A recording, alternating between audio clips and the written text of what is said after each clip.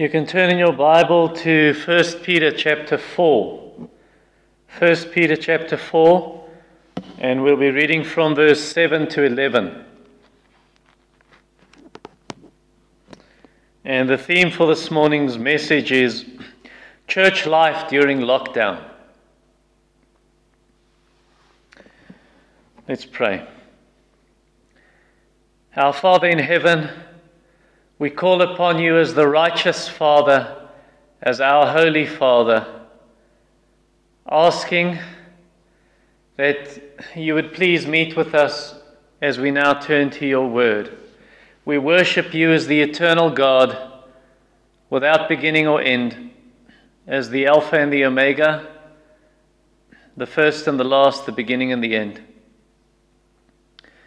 Please open our hearts, Lord.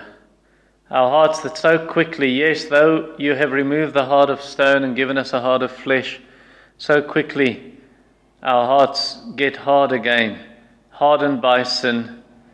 And we pray that you would give us a soft heart, a tender heart, always, a heart that will obey you and love you above all. In Jesus' name, amen. So as you know, because of lockdown, we can't gather as a church. We can't come together for worship services or Bible studies or prayer meetings or men's meetings and women's meetings and so on.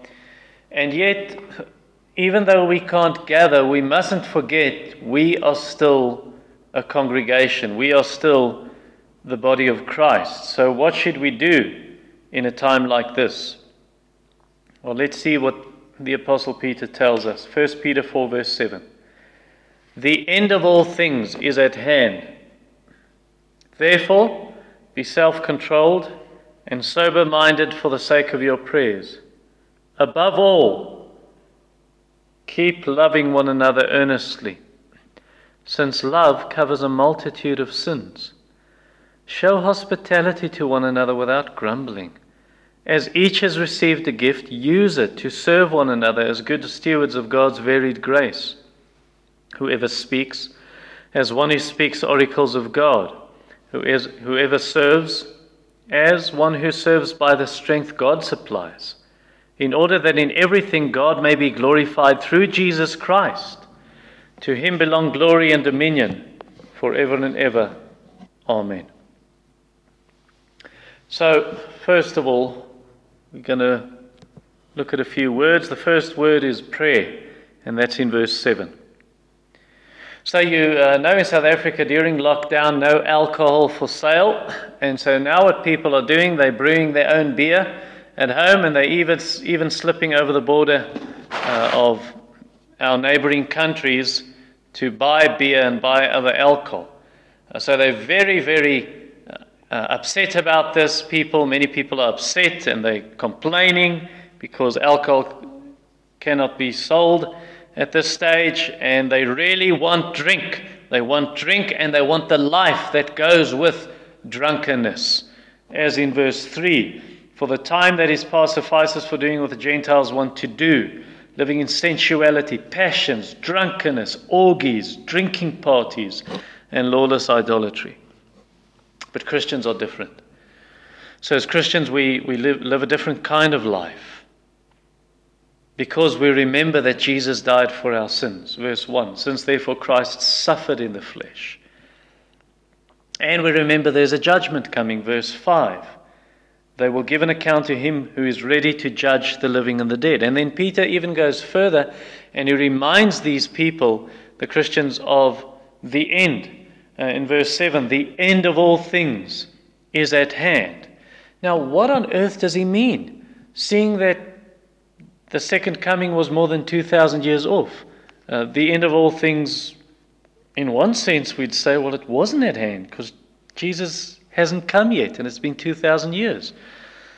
Well, in Luke chapter 21, Jesus describes the fall of Jerusalem, the destruction of the temple, and then he says, before that comes, there will be pestilence, there will be famine, earthquakes, wars, and also persecution. And he even goes in detail as to describe the persecution, saying, you will be put out of the synagogues, you will be flogged, you will be handed over to governors and so on. So how should these Christians respond to Jesus' prophecy? Well, he tells them in Luke 21 verse 34, don't get weighed down with dissipation, with drunkenness, with the cares of this life, with worry. But what you should do is you should pray that you will have strength to stand before the Son of Man. That's exactly Peter's point in verse 7. The end of all things, I think, meaning what Jesus said, the end of the old covenant, the end of the temple, and so on, is at hand. Therefore be self-controlled and sober-minded for the sake of your prayers. Exactly what Jesus said. Don't get bogged down with the things of this life. Don't give yourself over to drunkenness and all the rest of the things the world does. And especially this whole letter of Peter, as he looks around him and he sees, but Jesus' words are being fulfilled. So he does see persecution, lots of it, as we see. You can just read the letter and see all the persecution. And he sees it happening, and so now he tells them, don't give yourself over to sin. Don't be a person like in verse 3, sensuality, passions, drunkenness, orgies, drinking parties, lawless idolatry. Don't be like that, but rather verse 7, be self-controlled, sober-minded for the sake of your prayers. So what's the application for us? I think the application I draw from this is the second coming. In our case, so the second coming, we say it's at hand, it's not far off. And especially in God's scheme of things, because 2 Peter says, to the Lord, one day is as 1,000 years, and 1,000 years is one day. So in the light of these things, as Christians, how should we live? Well, we should pray. He says in verse 7, for the sake of your prayers, be self-controlled. And to help us remember the second coming, I think it's a very good thing to pray the Lord's Prayer every day. Not recite the Lord's Prayer, but use it as your pattern for prayer. Because then you won't forget that we need to pray for the Lord's kingdom to come. Because if you expect the second coming, then you are going to live. Verse 7, therefore be self-controlled and sober-minded. As in 2 Peter chapter 3, verse 11, since these things, referring to the second coming, since all these things are thus to be dissolved, what sort of people ought you to be in lives of holiness and godliness? Verse 14, therefore, because of the second coming, the teaching he just gave, therefore, beloved, since you're waiting for these, be diligent to be found in him without spot or blemish and at peace. 1 John, everyone who has this hope purifies himself as Christ is pure. What hope? The hope of the second coming. And if you don't expect the second coming, well, then you are going to give yourself up to sexual immorality and drunkenness and other sins, like we see in verse 3. Like verse 7 says, well, the opposite would be you're not self-controlled, you're not sober-minded. Like in Luke 12, verse 45, the servant who didn't expect the master to come at any time. He got drunk and beat the other servants. And yet, to be ready for the second coming is not the same as saying, oh, we are anxious, we are panicking. No, we're not panicking. We're not panicking just because there are a few crazy Christians sending around WhatsApps saying, oh, the 666 is on us and COVID-19 is the end of the world. We're not panicking. If we expect the second coming of Jesus Christ, according to verse 7, then you control yourself, you are clear-minded and sober-minded, sober in your thinking, and you're calm and composed, and you give yourself to prayer. With this in mind, God is in control. You're going to have a very difficult time being a person of prayer if you're not sober-minded, if you don't control yourself. If you don't control yourself and you give yourself up to sin, that's going to be hard, because chapter 3, verse 7 taught that we should live in an understanding way with other people, in that case your wife, so that your prayers may not be hindered. Chapter 3, verse 12, God's face is turned away from the wicked. His ears are not open to their prayer. He won't listen to their prayer. If you cherish sin in your heart, God will not answer your prayer. Your prayers will build a wall between, or your sin will build a wall between you and God, and your prayers won't be heard. Psalm 66:18 and Isaiah 59, verse 2. So why is prayer so important? Well, how else are you going to sidestep the landmines that Satan has placed, the landmines of persecution, the landmines of temptation. How are you going to escape that? Chapter 5, verse 8, be sober-minded, be watchful. Your adversary, the devil, prowls around like a roaring lion seeking someone to devour. How will you stand if you don't pray? We need to pray, verse 7 of our text. So I want to encourage you to pray often, to spend time praying, to spend time in prayer. Don't wait until you feel like praying, but discipline yourself to pray.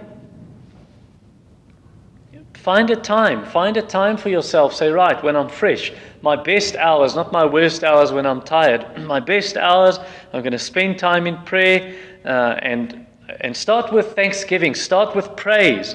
Think of as many things as you can, reasons you can praise God and thank God. And then especially thank Him for saving you.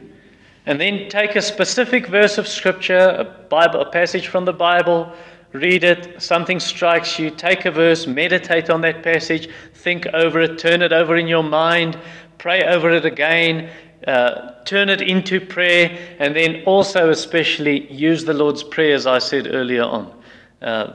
The model prayer that you can use as the pattern for prayer. And then pray for yourself, pray for your family, pray for the church, pray for the leaders of the church, pray for missionaries, pray for people with special needs like the sick and like old people, pray for conversions, pray for revival, for the persecuted church, for Christians worldwide, for your family, for friends, for our country, for our government. And if you find that this is getting too long and I don't have all this time, well then split it up into different days. On Mondays, I'm going to pray for the government and for missionaries and for the pastor and the elders. On Tuesdays, I'll pray for my family and for conversions and for the conversion of the Jews and whatever else. And maybe even work in an extra time of prayer, maybe a day of fasting. But verse 7 is not only given to the individual. Peter writes this to a group of Christians when he tells them to pray. So we also as Christians, we should pray and almost emphasize the importance of corporate prayer, of praying together as Christians, of praying together as a congregation, as in the early church. In the book of Acts, again and again, you see them praying together. Jesus taught us our Father, not my Father, our Father, our daily bread. So there's corporate prayer. So at the moment at our church, we pray together. We have prayer meetings 3 times a week, Wednesday evenings, and then Sunday mornings, Sunday evenings on Skype, Facebook Messenger, and then we even record them and then send them out to the others who don't have the facilities to join us, and they can listen to the prayer meetings and pray with us. So if you're part of our church, I'd encourage you to give your name or your number to Peter Du Plessis. His name is in the church directory, and then join us for the prayer times.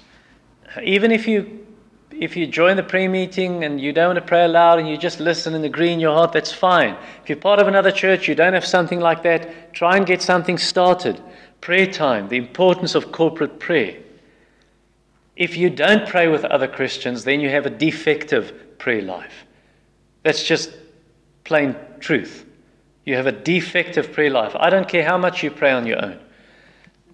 It's important that we pray together as Christians. All through the New Testament, that's the pattern we find.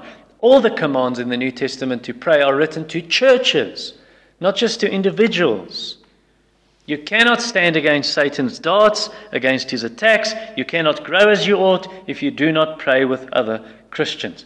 When Paul writes on the spiritual armor in Ephesians 6, he says we should pray, but he's writing to a congregation. We should pray together. So please join a prayer meeting or start one. Second, brotherly love, verse 8 and 9. Above all, verse 8, keep loving one another earnestly, since love covers a multitude of sins. There's a very great Christian writer called A.W. Tozer, and he wrote many wonderful books. And I'm certain that he was a very godly man, but like the rest of us, he had feet of clay. He was just a man. The best of men are men at best. So his wife, after he died, his widow remarried a man called Leonard Odom.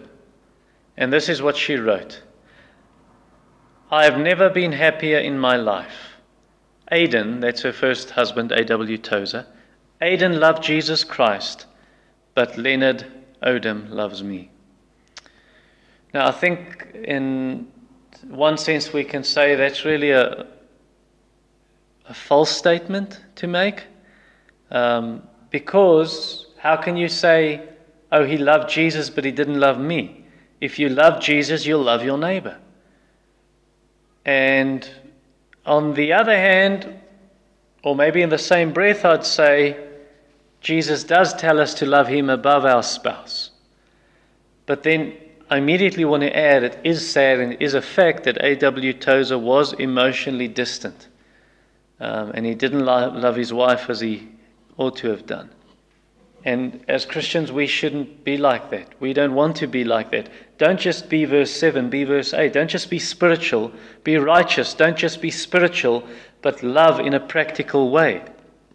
And really we should love. Love should be above all else. Verse 8, above all, keep loving one another earnestly. Above all, because when you die, you will no longer you'll no longer need to pray. You won't need to do verse 7 anymore, but you'll keep on doing verse 8. You'll keep on loving. Faith, hope, and love, these three abide, but the greatest of these is love. And then I'd actually want to say, if we really love, if we truly love, then we will do verse 7. Then we will pray. Now the Greek, and it's translated that way in the ESV, above all, keep on loving one another. The Afrikaans just says love one another earnestly, but here it says keep on. That's a correct translation. I think the idea here is despite the persecution, despite the suffering, despite the fact that the world hates, we should love, and we should keep on loving even in difficult times. And he calls it loving earnestly. I love the way the Afrikaans translates it. It speaks of a fiery love, a vurige liefde.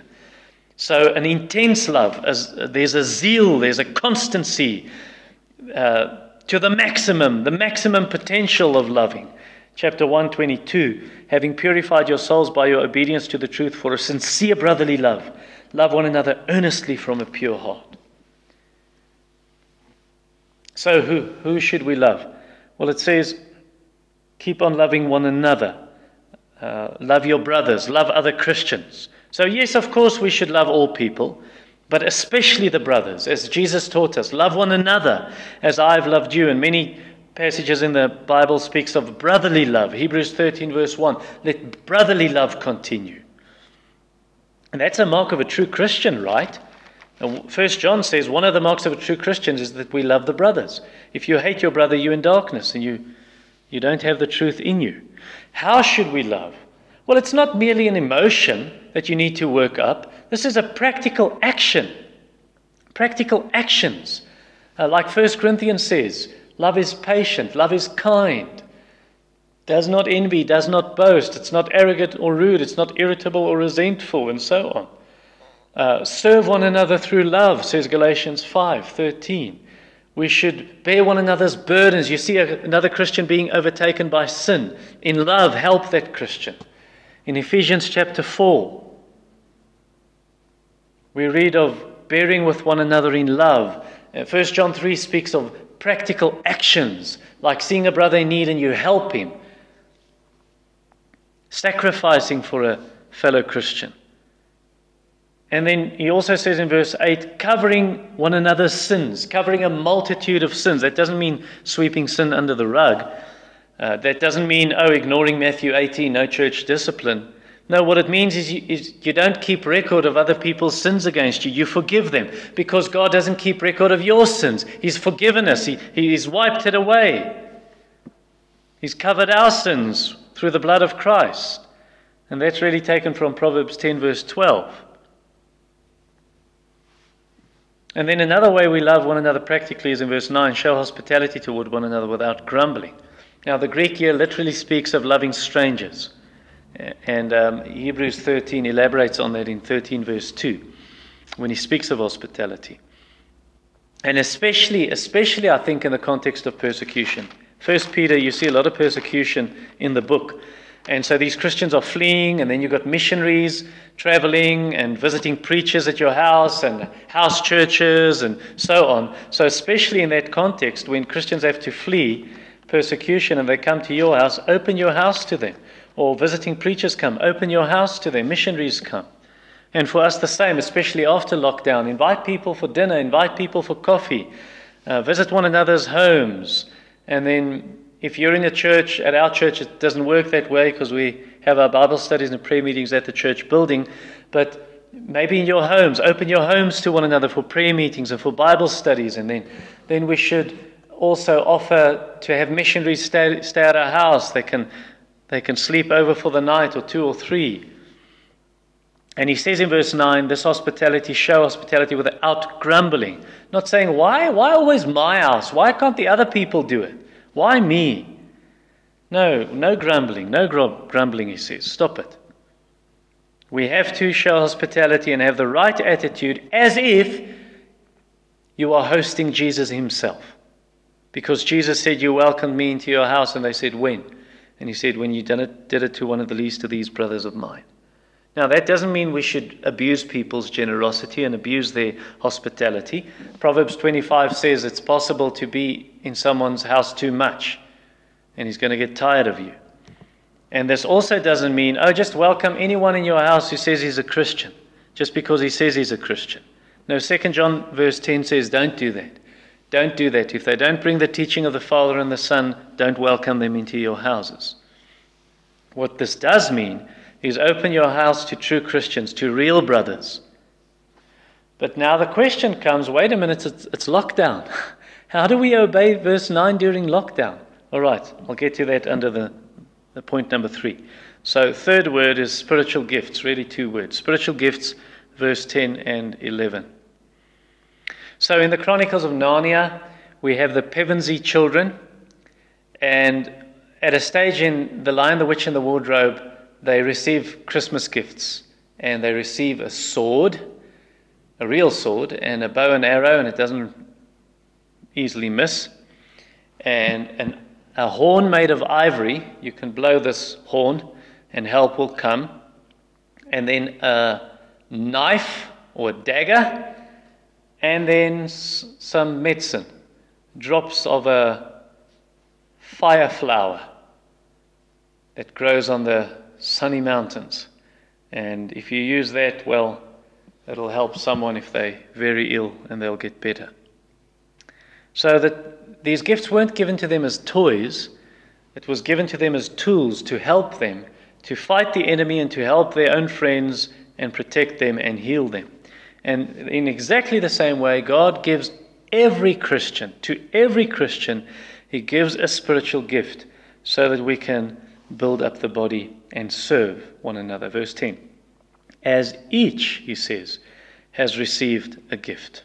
So what is a spiritual gift? It's a supernatural ability. It's the ability given to us by the power of the Holy Spirit so that we are able to do what I just said, build up the body and serve other Christians, build up other believers, build up the church. Just like you have flowers with many different colors. We can even take one kind of flower, a rose, but there's so many different colors. In the same way, there are so many different gifts. That's exactly what the word means, God's varied grace in the end. That varied literally means different colors. So there are thousands of combinations, the way God combines different gifts. Thousands of combinations of different gifts that God gives to his people. Just as you've only got 8 different notes on a piano. I know there's a very long range. If you take the whole keyboard, it stretches far, but there are only 8 notes. Do, re, mi, fa, sol, la, ti, do. And you've got this endless choice of music you can make, different melodies you can make. In the same way, God has got these different combinations in different personalities. He knows exactly which combination fits which individual and which congregation. Verse 8, as each has received a gift, use it to serve God. And then he speaks again, as I said, of varied grace. 1 Corinthians 10 says God gives the gifts as he pleases. 1 Corinthians 12 at least. Verse 11. Verse 18 he says God has arranged each member in the body as he has chosen. So these gifts, they're not ours. They're not ours. We are stewards. Verse 10. We should use it as good stewards. It's like you're the manager of the restaurant, but you're not the owner. You don't own it. You just have to manage it for the owner. And we're not the owners of these gifts. We're the managers. We're the stewards in verse 10. So you can't just put your gift on the shelf, your spiritual gift. You have to use your gift. You have to use your gift to serve others with this grace of God that he wants to give them through you. We are stewards of God's varied grace. And if you don't use your gift, well, then the body's going to be maimed. The body's going to be defective. You have to use your gift. And now perhaps someone will say, yes, but my gift is so small, it's so unimportant. And I'm sarcastic when I say this. Do you mean your gift is so small and unimportant, just like your tongue is small and unimportant, or your DNA? No, man. What we want to do is use our gifts. Use our gifts. Even if it's a small thing you do. Things like just setting the table before the Lord's Supper, or typing up the words for the PowerPoints, or pouring tea after church, or counting the money. Jesus said if you give even only a cup of cold water to one of those who belongs to him, because he's a Christian, then you will by no means lose your reward. All right, now the immediate question comes then, and this answers the question I asked earlier, but what about lockdown? How do we use our gifts during lockdown? Well, first of all, you need to find out what your gift is. And all gifts can be split up into two categories. One of these two can be subdivided. So either we've got speaking gifts, verse 11, whoever speaks, and then we've got serving gifts, whoever serves. You can go and check that in 1 Corinthians 12, Romans 12, Ephesians 4. All the gifts fit into one of those two categories. So in which category are you? And how do you know? How do you know what your gift is? I don't think it's rocket science. It's not really hard. Not brain surgery. All you need to ask is, what do you enjoy doing? What do you do well? And what have other Christians testified to and say, when you do that, it really helps us, you do it well. That's easy. And if you still don't know what your gift is, well, then just start doing what is urgent. Titus 3 verse 14. Give yourself to good works and look out for cases of urgent need. And if you are faithful in small things, then you will be faithful in bigger things. And then the Holy Spirit will guide you and show you, right, this is not your gift, and eventually you'll find it.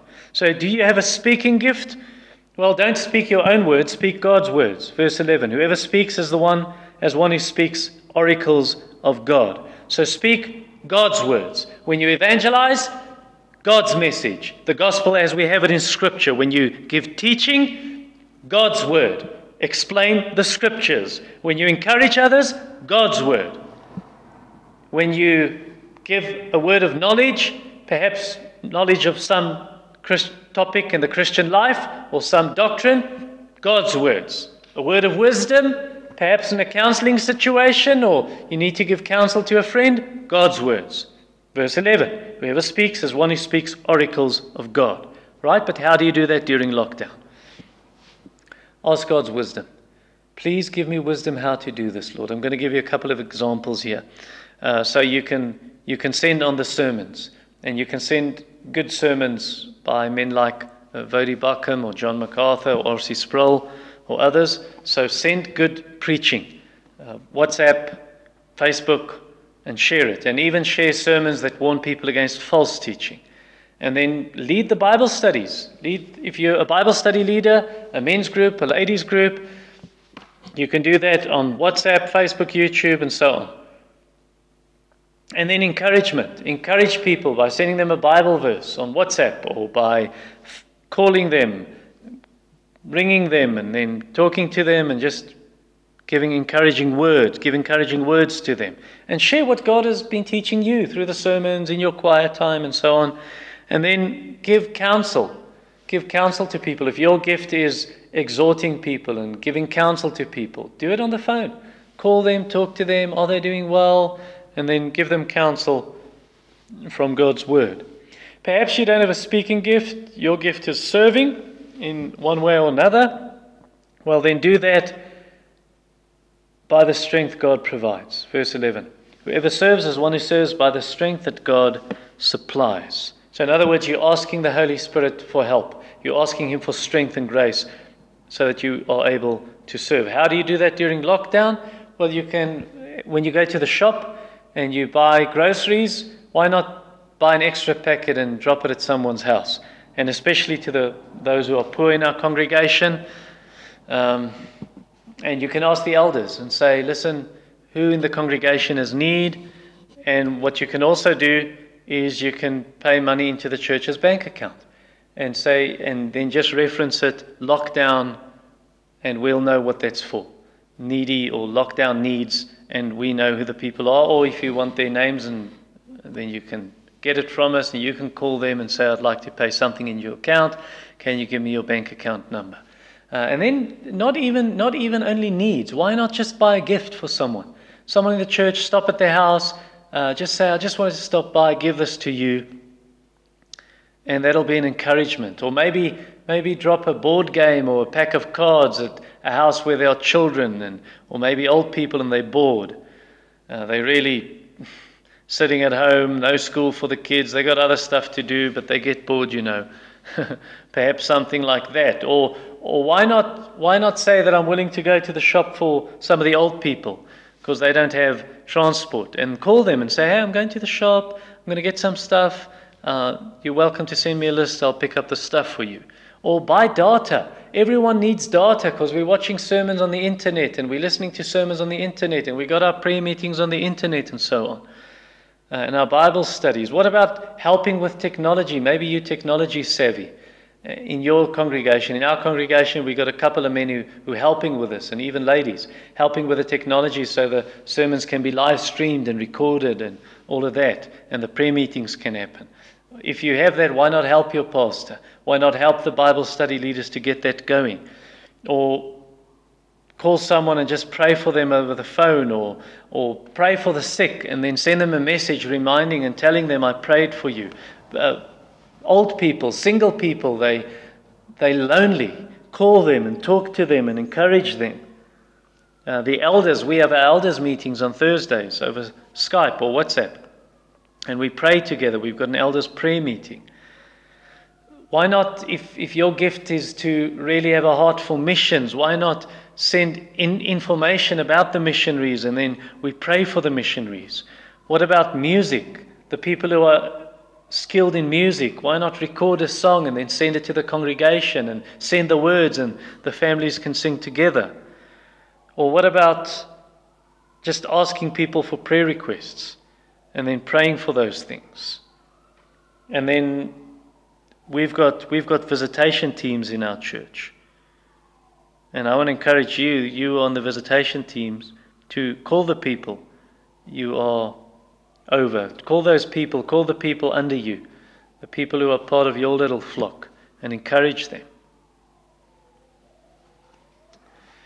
And then other ways, you can ask for wisdom. Lord, give me wisdom. What else can I do? So any way you can. Someone said, and it wasn't John Wesley, by the way, do all the good you can by all the means you can, in all the ways you can, in all the places you can, at all the times you can, to all the people you can, as long as ever you can. Why should we do it this way? Well, we shouldn't do it because we want people to praise us. We have nothing that we can boast about.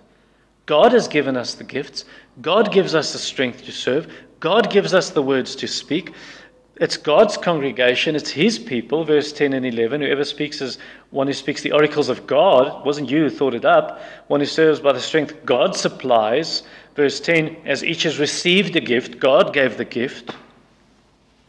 So we have nothing to boast about. If we boast about and in ourselves, you like the cock, the rooster, as Spurgeon said. Charles Spurgeon said, you like a rooster, and he thinks that the sun rises every morning to listen to him crow. How foolish. So why do we want to serve, and why should we serve? No, we serve so that God will be glorified, verse 11b, in order that in everything God may be glorified. God must be glorified. The people who are served by you and who are helped by you, they must praise God. And the world, when they look at us and see how Christians love one another, they must praise God and see the good works and glorify our Father in heaven and see that we are disciples of Christ. And you yourself, you should praise God because He has given you an opportunity to serve and to be blessed, because it's more blessed to give than to receive. And then he says in verse 11 that God will be glorified through Jesus Christ. What does that mean? It means without Jesus we will serve, but it will be with selfish motives. And then all our service will be like filthy rags. It is unacceptable to God. It's rubbish. So even our spiritual gifts and the using of our spiritual gifts, and even our praise, that God may be glorified through Jesus Christ, even our praise should be washed in the blood of the Lamb. Our service must be washed in the blood of the Lamb. So to Jesus and Jesus alone belongs the glory and the dominion, verse 11. Through Jesus Christ, to Him be glory and dominion, not only here in the church and on earth, but also in heaven, not only throughout the whole of history, not only through all creation, but forever and ever, verse 11. So why do we serve and how do we serve? In the church, we serve from His initiative, through His power, to His glory. That's the way we serve. And with His strength and by His power, we'll make it through lockdown, and we'll still serve and we'll still love, and God will keep His church alive and keep it going. And even after this life, when this world is gone, then we will still praise Jesus, and we will praise Him forever. Verse 11, to Him belong glory and dominion forever and ever. So never again will there be lockdown, and never again will lockdown separate us from each other's Christian brothers and sisters. But forever we will be together as a family, and we will be together with millions of other Christians, with Jesus as our head, and then we will love one another perfectly and serve one another. But of course, that's only if you're going to heaven. If you're in hell, you will be in lockdown permanently. You will be in lockdown forever and ever. You'll be in lockdown, locked in a place filled with hate, filled with hatred, and with no hope to ever escape. And I want to tell you, it's not necessary. It's unnecessary for you to go there. Jesus stretches out His hand. He stretches forth His hand this morning, saying to you, repent of your sins. Believe in the gospel. Trust that I died for sinners so that sinners can be forgiven. I died in the place of sinners. You do not need to be punished for your own sin. I bore the punishment on the cross. I was buried. I was raised from the dead. I'm alive. I live forevermore. Come to me. I stretch forth my hand. Take my hand. All who are weary and heavy laden, take my hand.